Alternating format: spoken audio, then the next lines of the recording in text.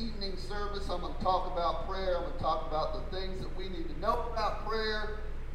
Some of the things that we have talked about in prayer and about prayer. First of all, we talked about our need to pray. Amen. We talked about the understanding that God isn't like prayer is optional. Prayer is something that every believer should do, and it's beneficial, and it's going to build us up in our walk with Christ. Okay, we also realize that by faith, we get faith from the Word, right? The Bible says in Hebrews that faith cometh by hearing, and hearing by the Word of God, okay? So we get faith from the Word, but we do not build our faith by the Word. We build our faith in prayer. He said, build yourself up in your most holy faith. Pray. Why? Because prayer is an action that is applying my faith. You understand? I get faith from the reading of the Word. I build or exercise my faith by the doing of the Word. And doing is praying. Amen. Actually, we also discovered that prayer is more than just conversation with God. It's also how we understand we're following God. All those other nations in ancient Israel, why in the world did they get mad? Because they built an Asherah pole. The Asherah pole meant nothing unless people went to what? Worship at the Asherah pole. Right? What do you do at the altar of Baal? You pray. What do you do at the Asherah pole? You pray. Why then is going there and praying to them a sin? Because you'll have no other gods before him. So who am I supposed to pray to?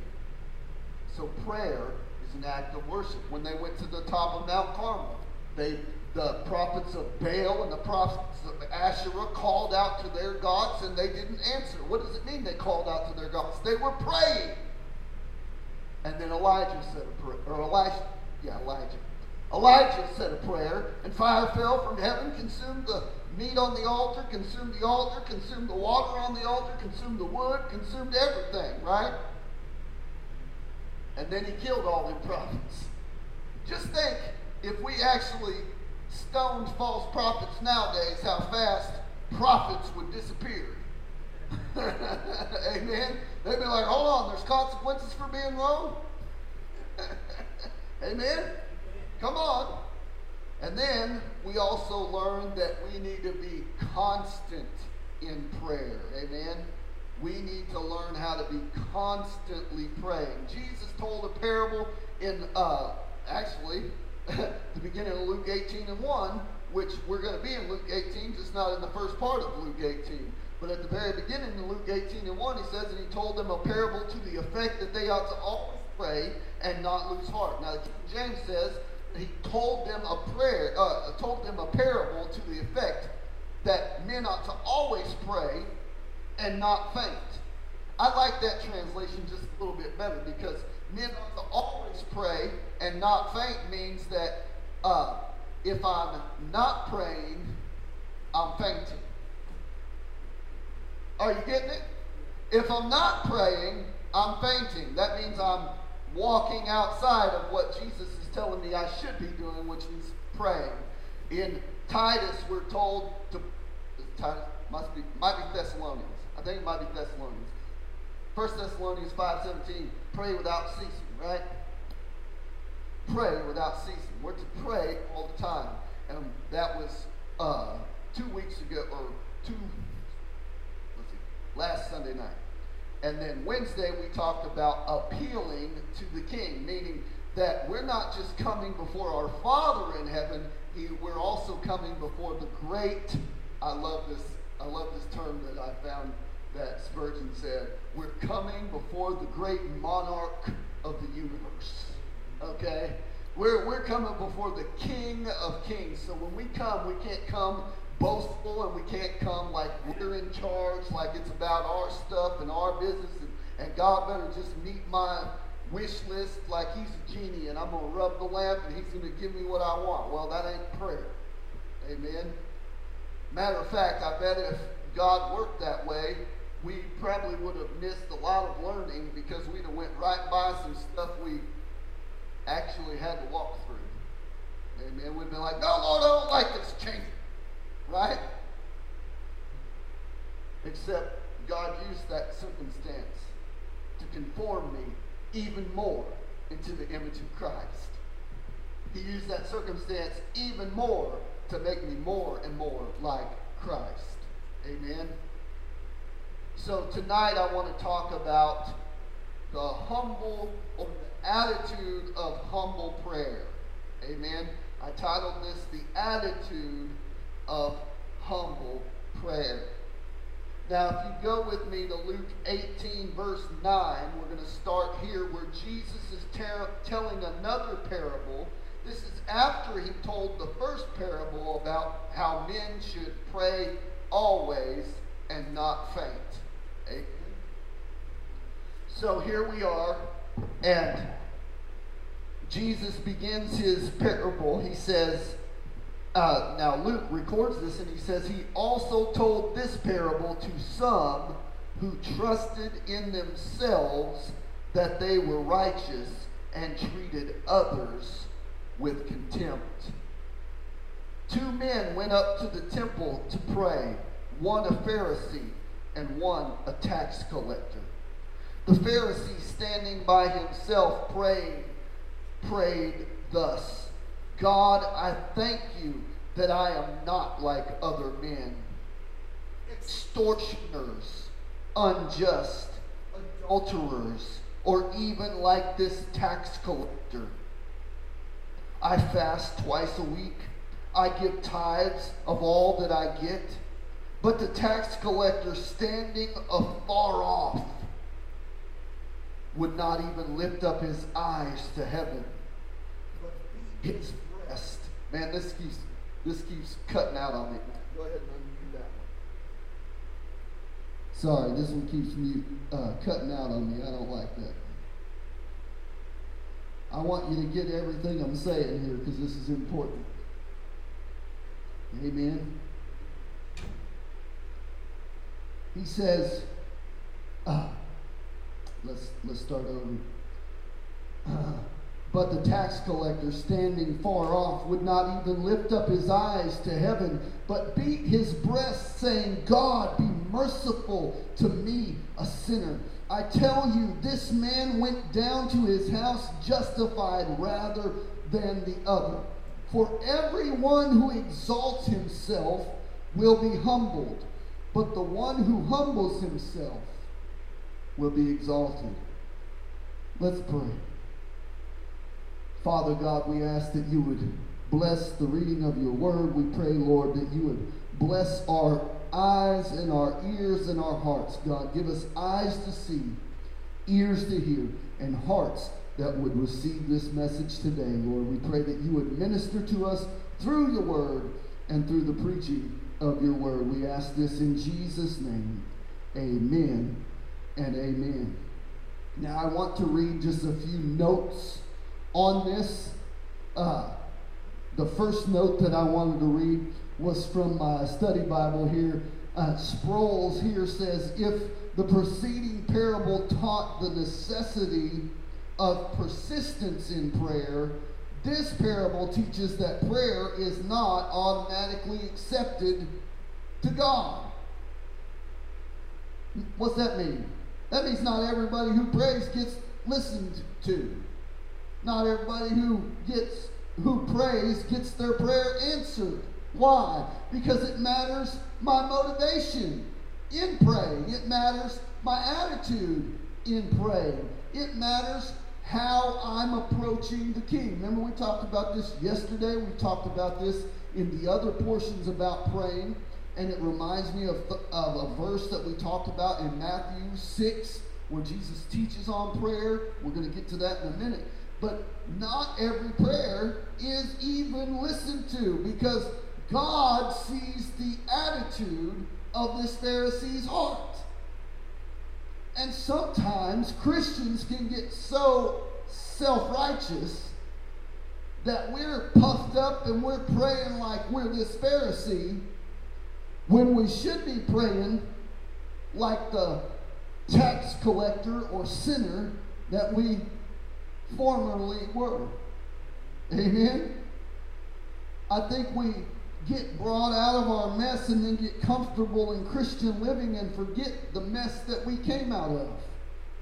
We forget where God delivered us from. We forget where God pulled us out of. We're still, we know we came out of the muck. We know we came out of the mire, but we get so comfortable that we get self-righteous and forget that our righteousness is not from ourselves. No matter how much better I am now than I was then, it was not by my own doing. It was by the hand of Almighty God that made me better.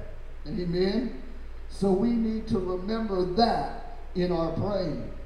Sproul goes on to say this. He said, the shocking outcome of this parable, a tax collector, justified, and a law-observant Pharisee left unforgiven, is Jesus' sharp correctiveness to these who are confident in their own righteousness, and it leads them to despise others whose keeping of the law falls short.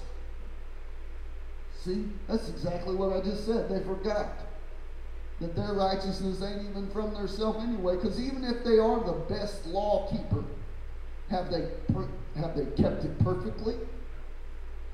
No, because then they wouldn't have to sacrifice every year, right? I mean, the whole reason there's a sacrificial system is that nobody's going to be able to do this, okay? And that's why God implemented atonement in the sacrificial system. That's why God put atonement in the law, because he knew he couldn't just give them the law. Otherwise, they're all damned. Amen? That's why Christians don't live by the law, because if we did, we would all split hell wide open. Amen? The reality is he knew that none of us could keep the law, so he gave us the atonement in the law. That's why it's in there, so that they could atone for their sin and would not have to face God's wrath. Simple as that. Amen? That's the only reason you're saved. Because if it was all about the law, none of us would go to heaven. But because there was a sacrifice, we're all counted as righteous. Because he who knew no sin became sin for us, that we might become the righteousness of God in him. Amen? The realities that this verse and these verses are portraying, how this Pharisee is trusting in his own goodness when he goes to pray. Like somehow, now here's the mistake that I see, okay? And this is just me, and it's not even part of my notes that I wrote down, okay? But this is the mistake that I'm seeing, is this Pharisee thinks that his not being like other men, being an extortioner or unjust or adulterer, or even like this tax collector, but he fasts twice a week. And he gives a tithe of all that he gets. He thinks those things because he's not like other men. And that he fasts twice a week. And that he gives a tenth of all that he has. He thinks those things make him worthy to come to God. Make him worthy of God's grace and justice. But the reality is none of us deserve grace. None of us deserve mercy. Amen? Something that has completely eluded this Pharisee. Amen? Another note is that, and this is just kind of funny, they went to the temple and it appears that they're standing to pray. You know, there's all kinds of different ways to pray, okay? I hate the fact that everybody thinks you have to kneel at the altar up here to pray. You know, first of all, these altars are figurative, because there's no altar now. Amen. There's no altar to be sacrificed on our, it's already been done. Jesus has already put the ultimate sacrifice on the altar. If we were to walk into the temple of God in heaven right now, this is what it would look like, you guys. I want every eye focused on me. I want every eye focused on me, because we're going to go right past, if there was an altar in heaven, we're going to walk right past it and go right into the mercy seat. That's the reality. There ain't no altar no more. The only altar that you ought to be running to is the one that causes you to repent. When the Holy Spirit, and you hear the gospel, and the Holy Spirit convicts you, and you feel the calling of Holy God saying, you need salvation. And you say, yes, Lord. And that could be anywhere. You could be standing up, you could be laying down, you could be driving in a car, you could be riding in an airplane, you could be scuba diving 25 feet under the water. But the reality is, that altar doesn't mean anything. Amen? So I can stand and pray, I can sit and pray, I can kneel and pray, I can do my work, I can work and pray, I can eat and pray, I can sleep and hopefully wake up praying. Amen? Prayer ought to be that constant anyway.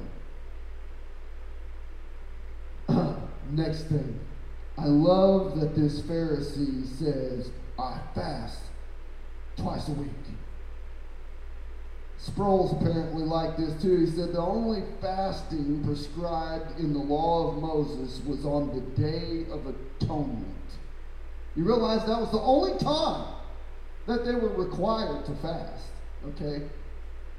So, by the time from the law of Moses, when Moses said, this is when you're going to fast, on the Day of Atonement, right? From that time till the time of Christ, they had already put in so many other regulations that were man-made that to be a devout Jew, you had to fast twice a week to be considered devout. Which is funny, okay?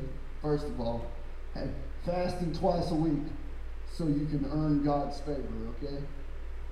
Look, the reality is fasting does absolutely nothing to gain you any more favor with God, okay?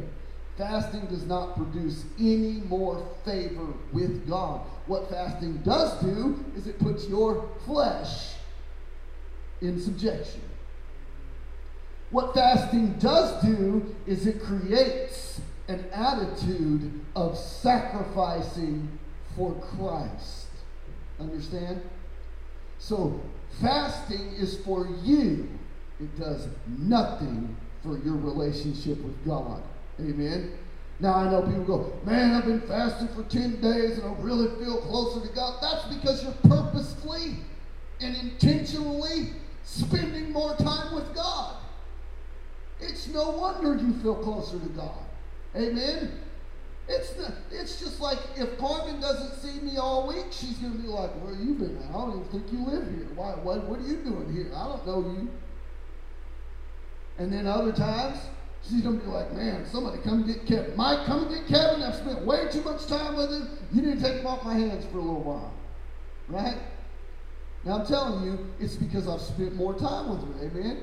And the reality is, when you purposefully and intentionally spend more time praying, more time reading the Word, more time witnessing, more time fasting and getting your body under subjection, beating your body like Paul said, that's what he's talking about. He's talking about making himself do things even when he doesn't feel like doing them. That's what he's talking about, okay? Because there's no way to get yourself ready for a race by just running when you want to, is there, Mike? You used to run cross country. Did you run just when you wanted to, or did you run when the coach told you to run? Hey, we're every day. Every day. You had to purposefully and deliberately train yourself to do that, okay? And just like the post that I saw on Facebook yesterday, that Christian living is not going to happen accidentally, okay? It's just not. It has to be done purposely. It has to be done intentionally. Amen. And when you get done doing it, you're going to go, man, I feel closer to God. I feel like I know His Word more. That's because you read more. Okay? When you read more and you study more, only makes sense that you feel like you know more. Okay? Amen? Come on. Let's be real about our talk. Okay? This isn't rocket science, and God isn't trying to hide these things from you. They're laid out in plain English in His Word. Amen? That's why He gave it to us, so you can know. Amen? Not to hide it from you. But they were only required to fast at a Day of Atonement. And then He says, that I give a tenth of all that I get. Did you know that not everybody was required to give a tenth? Do you even realize that not everyone was required to give a tenth? Farmers and cattle people were required to give a tenth. Not everybody was required to give a tenth. In the law, He specifically talks about the field and the herds. Right? That's all He's talking about. Fields and herds. Okay? New Testament is different than the Old Testament. You guys can think that the tithe is really important all you want. But Jesus said you got to give up everything. So when I hear people saying, I just want to pay my tithe, I hear greedy people because they're just saying, I want to keep 90%. When Jesus said, give everything. I'm not preaching, buddy. I'm just playing. I'm just joking, everybody. Calm down. I did not mean it that way, okay? Jesus did say, give everything, right? So the tithe, even though the people will go, the tithe was before the law, Kevin. Yes, but, in that case, Abraham chose to give the tithe. He brought it up. You know what I mean? Melchizedek, or whatever his name was, he didn't bring it up. Abraham said, I will pay you. Right? It wasn't a commandment of God. Abraham decided that. So actual tithing in law was brought in by the law. Okay, by the law of Moses. All right? Now, if you want to live under the tithe, you can, okay? But Paul said, let each man give as he's purposed in his heart to give. So if you're going to give grudgingly your 10%, I'd rather just take 5 that you'd be happy to give me, okay? Because God loves a cheerful giver. Amen? And the reality is, even if you don't pay your tithe, you're not under a curse no more, okay? Let's be real. Jesus rescued me from the curse of the law, okay? So even if the law required a tithe, just because you don't pay your tithe does not mean you're going to walk in any kind of curse, okay? If you're a believer, you're under the grace of Almighty God because of Christ, no matter what. Amen? Let's be real about the gospel, okay? Because people get all kinds of things twisted in here, and I'm not asking you guys to sell all you have and bring it to the church, even though, that would be so great. No. Can you imagine people doing that nowadays? And we all lived in this one room? Because that's what they were doing, okay? When they sold their house and their land, they all lived together, okay? They had a commune right there in the middle of Jerusalem, okay? That's what they were doing. They all stayed in the same spot. And I'm pretty sure there's some people going, I don't want to live with Kevin. I knew I was going to get one out of her. I knew I was getting one right out of her. Now, no, we don't have to give everything in the New Testament. Obviously, we give as the Lord has purposed in our heart, like Paul said. Amen. We are not technically held under a tithe. Now, if people want to give their tithe and honor God with the tithe, that's fine. But you need to do it with the understanding, I'm just giving this because I want to, not to get anything from God. Amen. Because whether you pay your tithe or not, come on. You think I'm joking, but there's preachers out there that would be like shocked that I'm telling you don't have to pay your tithe, okay? They'd be like falling out of their seat. What did he just say? You don't have to pay your tithe? Why would he tell people at his church that? Because I'm not in it for the money. I don't care. I'm telling you the truth. The reality is you are not held to the tithe, period. You don't have to do that. That's part of the law, okay? The reality is, even if you don't pay your tithe, you're not going to walk in some kind of curse for it, because that's done. Just like you're not under the curse for whatever sin you committed before you came to Christ. Amen? Come on. Y'all act like I'm preaching some new gospel. The reality is, if you sin, you're guilty, right? And if the tithe was part of the law and you didn't pay the tithe, you were guilty, right? And you'd have to pay the penalty for being guilty. That's not so anymore. That's the truth. In Christ, that is not so. Period. Okay? End of story. Now, I'm not trying to disqualify anybody from giving their tithe. We sure appreciate people that want to give 10%. Amen. Helps keep the lights on. Helps keep the building fund going, right? All those things that we need to do. Amen. But you're not held to that. That's a lie. Amen. Last, before I get on to my actual 4 points, okay? I thought Sproul's had some pretty neat topics here, okay? And that's why I wanted to read them to you. Now, this word justified. The Pharisee relies on his own merits, not having discovered that no human righteousness is sufficient before a God who demands perfection. See, that's the reality if we want to live by the law, is that God demands perfection if you want to live by the law. Amen? So, when somebody says, you got to pay your tithe, you look at them and say, I don't live under the law. Amen? I don't live under the law. You don't tell me I got to pay my tithe. I got to give whatever I purpose in my heart to give. And I'm going to give willingly, and I'm going to give abundantly because I love God and I want to give back. I'm not going to do it out of some religious obligation to pay 10%. What if I want to pay 20%? Amen? Come on, let's stop acting crazy about this stuff. I remember a time when we only had one job in our house, okay? And it was all we could do to give $5 at church, okay? Even now, I mean, I ain't over here, raking in the money, okay? So even now, when we give, it's a sacrifice. Amen? God is not interested in your money. He doesn't need your money. It doesn't mean anything to him. That money is worthless. It's no different than the paper that this book is made out of to him. It doesn't matter. Amen?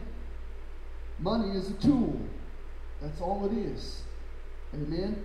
The tithe was to get people to understand how to give, how to put God first, how to make sure God gets his portion. Amen? That's what you ought to take from the tithe. You ought to learn that it's about giving God his portion, putting God first. Amen? That's what the first fruits offering was all about. That's what the tithe was all about. It was giving God what was due his. Now, all of us in our life, most of the time,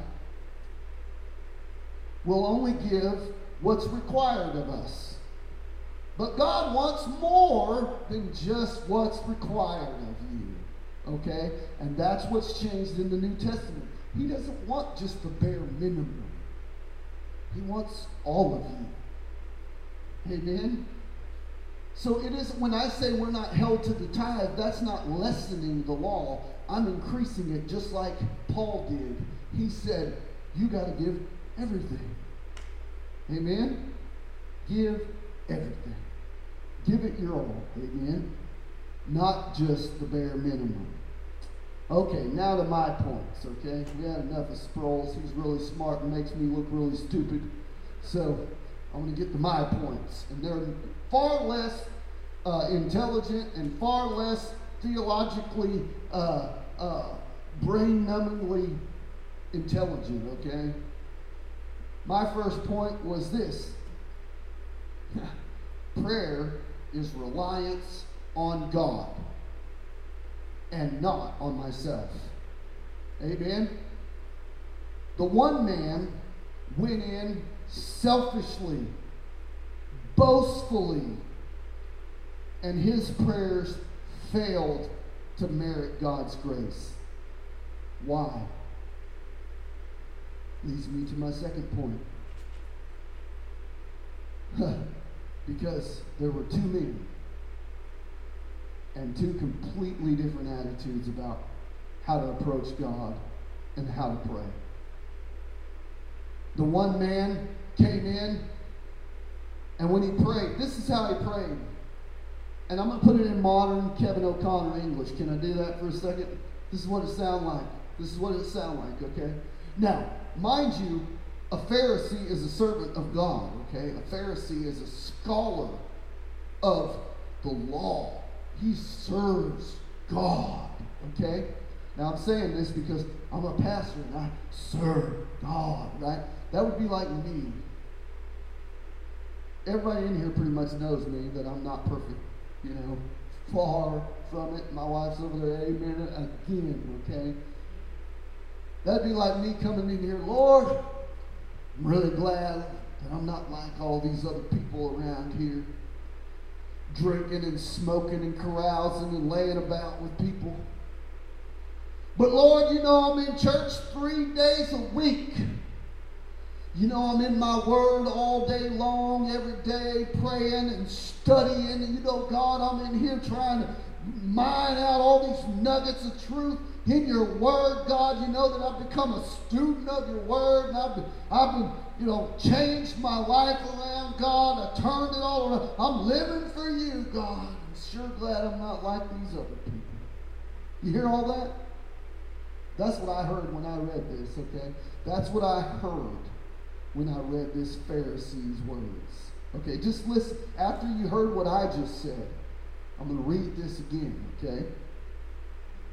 He said,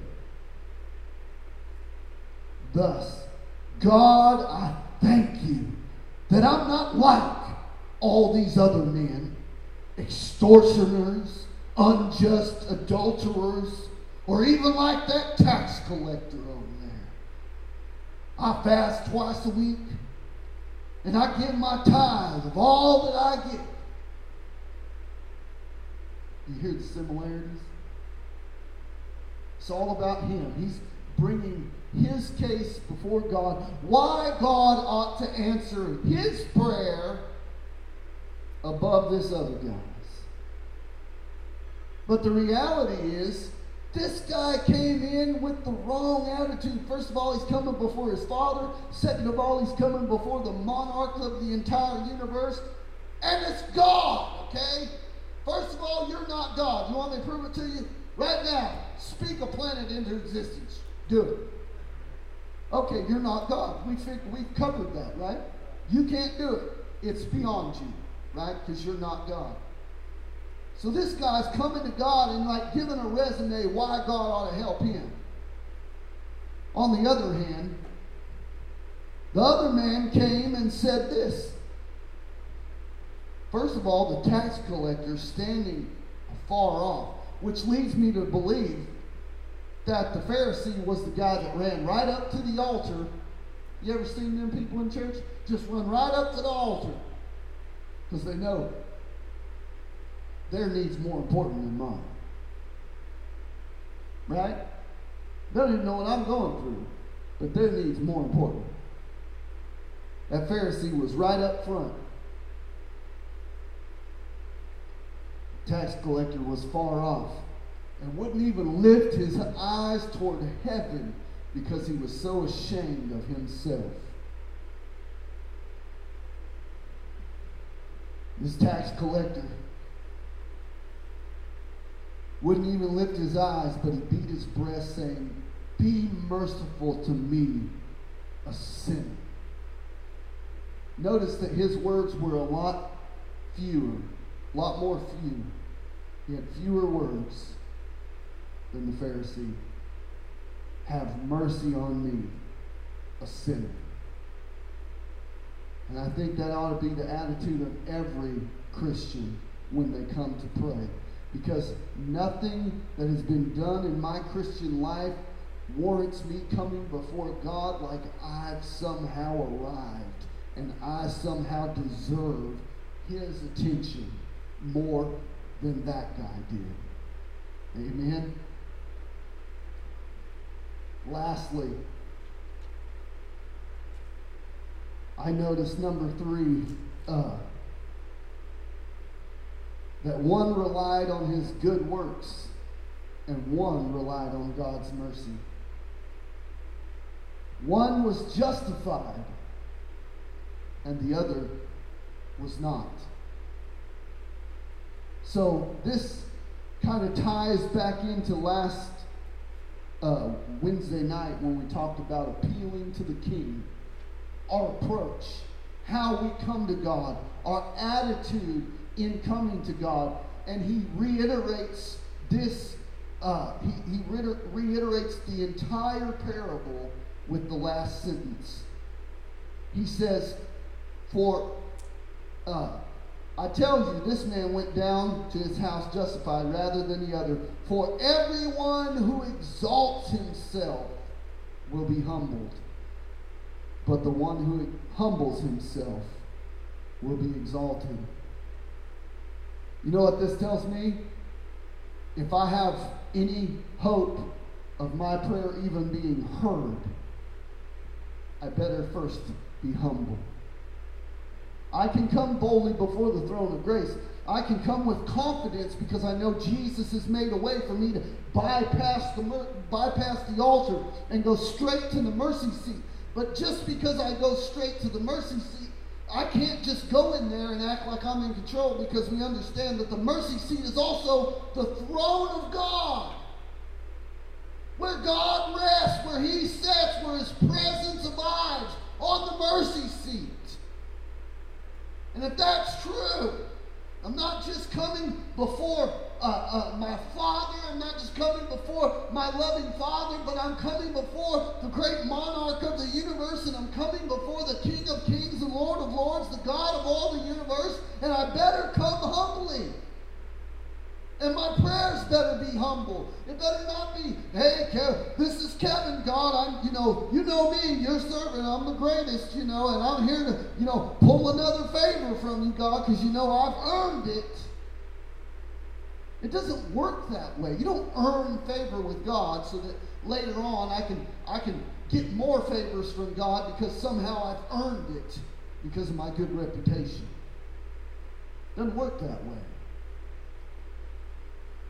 I'm going to put this in perspective for you, and then I'm going to close. No matter how long you live your life for Christ, no matter how many people that you witness to, no matter how many people come to faith in Christ because of the messages that you preach, no matter how many people come to know Christ because of the life and the example you live, you will have no more access, no more favor with God than the sinner who gets saved tomorrow. You don't just all of a sudden get more of Jesus the longer you live with him. You know what I mean? More favor. Somehow, I've known Jesus longer. Let me talk to him. It doesn't work that way. There ain't no brother, big brother club. It ain't like, some what do they call that at work when you're there longer? You know what I mean?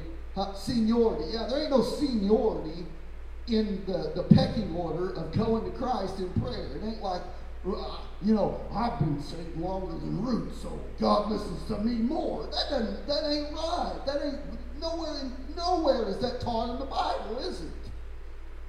Here's what else ain't taught. I'm so great in Christ, and you're so terrible that God hears me more than he hears you. Nope. God hears the humble prayer. And his ear turns away from the prideful. Isn't that what the Psalm says? Just saying, we got to get back to the Bible and not all these ideas of God that sound good, but you can't find them in Scripture. I'm going to close with this. I remember one time, I love Carmen's grandmother a whole lot, but this one time her Aunt Donna had passed away, and her grandmother, we were sitting in the living room at her mom's house, and her grandmother said, "The good die young, that's what the Bible says." I said, "Nope, that was a country song." Nope, that was a country song. But we do that a lot. We hear something, and we'll think it sounds good, and then we try to put that idea into the Bible, okay? But what we need to really do is say, okay, what does the Word of God actually say about this? Amen? That's what we need to do about prayer. We don't need to just take everybody's word for prayer. That's why I'm not taking everybody's word for prayer. That's why we're reading. These things are straight from Jesus' own mouth about prayer, okay? The Lord's Prayer, this prayer, when he prayed before the tomb of Lazarus, these are all the prayers that we've been talking about, right? And they're all straight from Jesus' mouth. Amen? So we got to understand. The first thing we understood was Jesus prayed, so why do you think you shouldn't? Amen? That's my first question to everybody. If the Son of God, God in the flesh, had to develop a life of prayer, why do we think we shouldn't? Amen? Let's stand. We're going to pray. I preached long enough. I was waiting for another amen. I didn't get it. Preached long enough, but it's important to pray rightly. James said, "You have not because you ask not." When you do ask, you ask amiss. Amen? Because you want to squander it on your own lust, your own passions. Amen? So there is a right way to pray and a wrong way to pray. Amen? And this is just another illustration of that fact. Amen? Let's pray. Father God, we thank you, Lord, for your grace. Lord, we thank you for your word that is useful. All of it, God. All Scripture is God-breathed and useful for teaching, rebuking, training, and correcting, God. We need it. And God, we ask tonight that you would use this Scripture in Luke 18, 9 through 14, God, to teach us, to mold our ideas, God, about how we come to you in prayer, how we approach the great monarch of heaven, God. We ask that you would help us and endow within us a desire and a yearning to pray, God. Help us to go into our prayer closets, God. Help us to pray without ceasing. Help us to pray and not faint, Lord. Help us to pray but be humble as we come confidently, boldly before the throne of grace, God. And help us as we are humbled, God, to let Christ be exalted in our hearts, Christ to be exalted in our life, and Christ to be exalted in our witness to this world. Lord, we ask that you would help us when we pray, to pray for your will and your power, your kingdom to be done. Lord, I don't want to close tonight without praying for our dear friend Ben Phillips. Lord, he is going through some severe trouble with his stomach, God. He's going through some severe problems with what's going on in his stomach, God. We just ask that you would heal him, Lord. We pray that you would lift him up, encourage him. Lord, give the doctors wisdom to know how to treat him, and I pray, God, for his swift recovery. Lord, we lift up my brother Kyle's family, Lord. He lost a family member, Lord, and we just ask that you would comfort that family. Pray, God, that you would, your peace that passes all understanding, God, would guard all of their hearts, all of their minds, Lord, until the coming of Christ. Lord, we lift up the other family members in our church who need prayer. And we ask, God, that you would intervene in every one of these situations, God. That you would meet every need, that you would meet every person right where they're at, God. That you would heal them, make them whole, give them understanding, God. Give them encouragement, uplift their spirit. And most of all, God, we pray that you would be glorified in every one of these situations. That every heart, every mind, and every spirit, God, would turn towards you and to Christ. We ask this in Jesus' name. Amen and amen. God bless you.